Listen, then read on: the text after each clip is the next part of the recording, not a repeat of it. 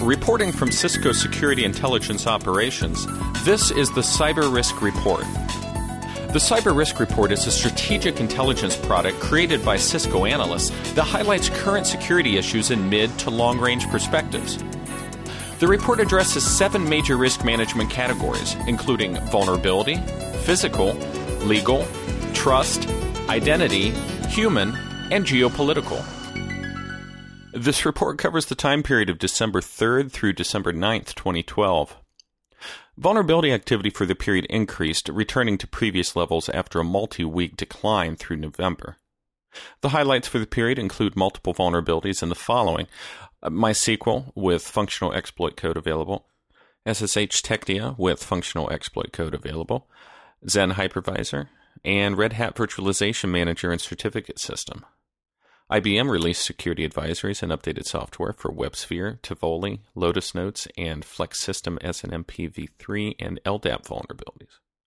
HP released security updates for multiple HP LaserJet vulnerabilities, but has yet to respond to vulnerabilities reported in HP StorageWorks and Operations Agent. Google released a second Chrome update that fixes 2 vulnerabilities. Apache released security updates for 2 vulnerabilities in Apache Tomcat. ISC Bind released version 9.9.2.1 that fixes a DNS64 IPv6 vulnerability. Red Hat released multiple security updates for previously reported vulnerabilities in the Linux kernel, Puppet Labs Puppet, MySQL, and Ruby on Rails. Tumblr has reportedly repaired thousands of accounts impacted by the viral post.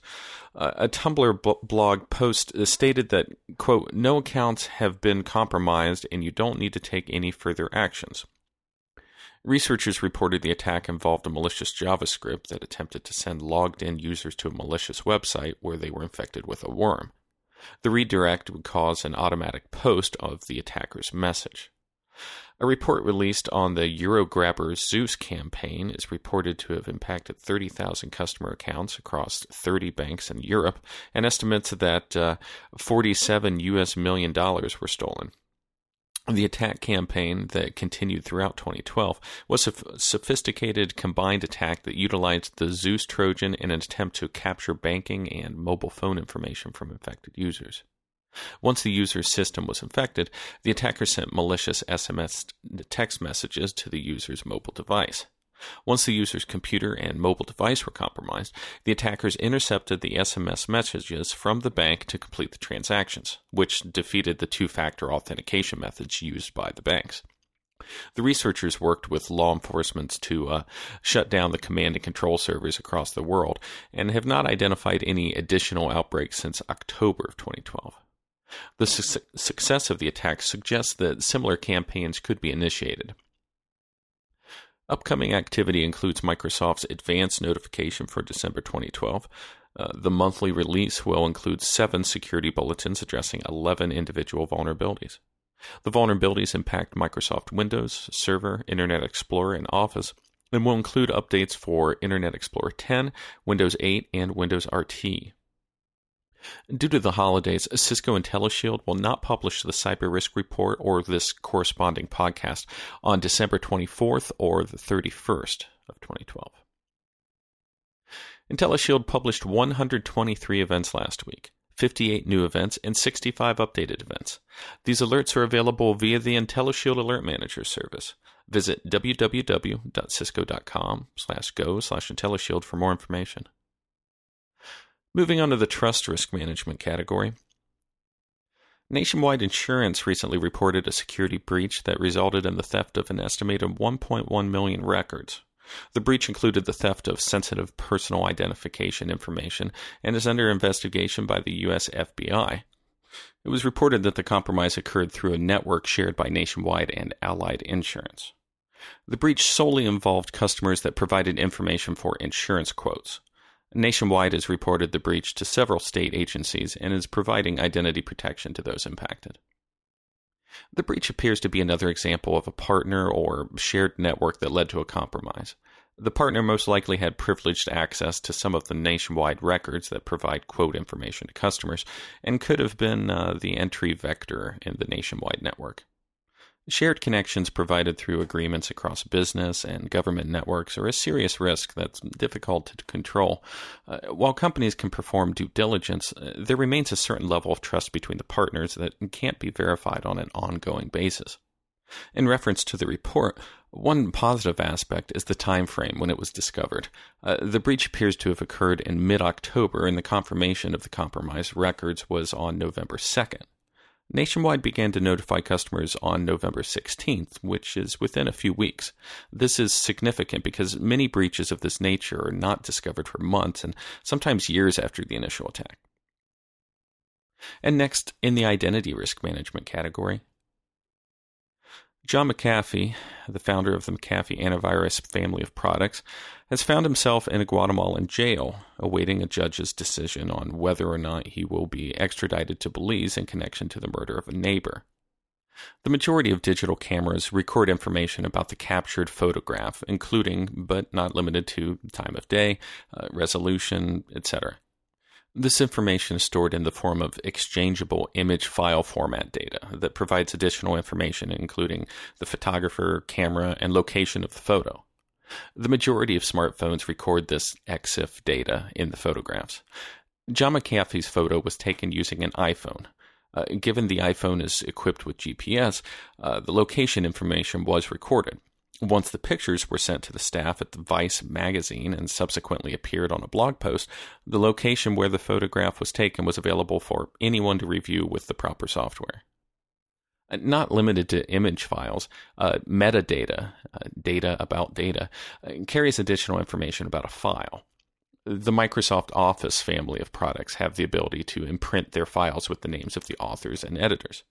This information is useful in many ways, but it shouldn't be taken for granted.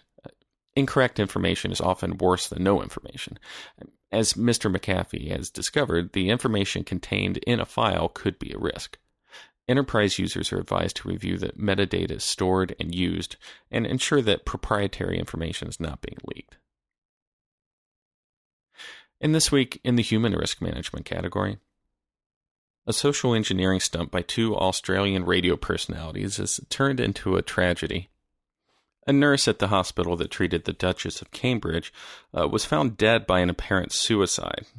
The radio station placed a call to the hospital and pretended to be Her Majesty Queen Elizabeth II and Charles, Prince of Wales. The nurse permitted the call to proceed to the attending nurse, and subsequently, personal information concerning the Duchess of Cambridge was leaked, and a media frenzy ensued. This event is an extreme result of an organization impacted by social engineering as a means to breach security. Social engineering, in the context of this event, is a gap in the human infrastructure surrounding the target. The first layer of defense is to be aware of these types of attacks and learn to identify them. It's unusual that the Queen of England would call a hospital, but the social engineering was successful in convincing the staff. This is an example of the effective use of the perception of authority. Frontline employees are primarily focused on performing their tasks, and their role concerning security should be clearly defined and limited to their job functions. The security teams need to provide additional assistance by monitoring and supporting the frontline employees. Second, create a culture of security and embed it into each job role. Third, conduct meetings with all corporate personnel and discuss security-related topics and issues. Obviously, security should not have permitted this kind of call to be transferred to the attending nurses, but when situations as this arise, organizations with a security-focused culture could have identified the gap and resolved it by stepping in and handling the call. Fourth, be aware concerning the value of the information. How valuable is information about a local pizza delivery? Depending on the context, this can lead to a complex situation where the security team may be required to assist and advise. Fifth, audit your security and refine the processes accordingly. And finally, hospitals have security controls in place that are sufficient for their patients, but under the increased risk and threat surrounding the security of the Duchess of Cambridge, they would be tested. People and organizations with higher risk have additional security. The level of security has to be proportional to the risk and often requires more experienced and specialized security staff. And finally, in the geopolitical risk management category, Last summer, an unhappy senior technical specialist walked out of Switzerland's intelligence agency, the NDB, with a backpack full of portable hard drives containing terabytes of classified data. The hard drives were discovered by Swiss authorities when they raided his apartment. The NDB notified international liaison partners with whom they share classified information, including the U.S. Central Intelligence Agency and Britain's MI6. They believe the intention was to sell or hand over the data to foreign governments, but it's not clear whether he succeeded. According to press reports, NDB officials were first alerted to the problem when Swiss bank UBS reported a suspicious attempt to open a new numbered account, and the new account application was traced back to the senior technical specialist. There are two lessons that information security specialists can learn from this incident. The first lesson pertains to the insider threat. The investigation uncovered structural and procedural issues within NDB that could have impeded the organization's ability to identify the at-risk employee. Launched in 2010, the NDB is the merger of several other intelligence entities. As a result of the reorganization, the information technology staff were grouped with human resources, making security investigations into technicians potentially awkward and confusing. Moreover, despite the fact that the technician became frustrated over perceived professional issues and eventually stopped coming into work, the problem was not reported. Security specialists should remind managers to be sensitive to employees dealing with career or personal issues and report concerns. Managers should be assured that reports will be conducted in a confidential and non-punitive manner. The second lesson is a reminder that any classified network is only as secure as the classified networks of all the entities with whom the information is shared. As enterprises conduct assessments and gauge the vulnerabilities of their networks, they must consider the vulnerabilities of partner networks. Partner networks are generally out of an enterprise's direct control, hence need-to-know considerations and compartmentalization are critical. Moreover, database administrators with broad access should submit themselves to regular investigations as a condition of continued employment. This concludes the Cyber Risk Report for this week. To read the full report, visit www.cisco.com/go/SIO and select the Cyber Risk Reports link. Tune in for next week's report from Cisco Security Intelligence Operations. Thanks for listening, and stay safe.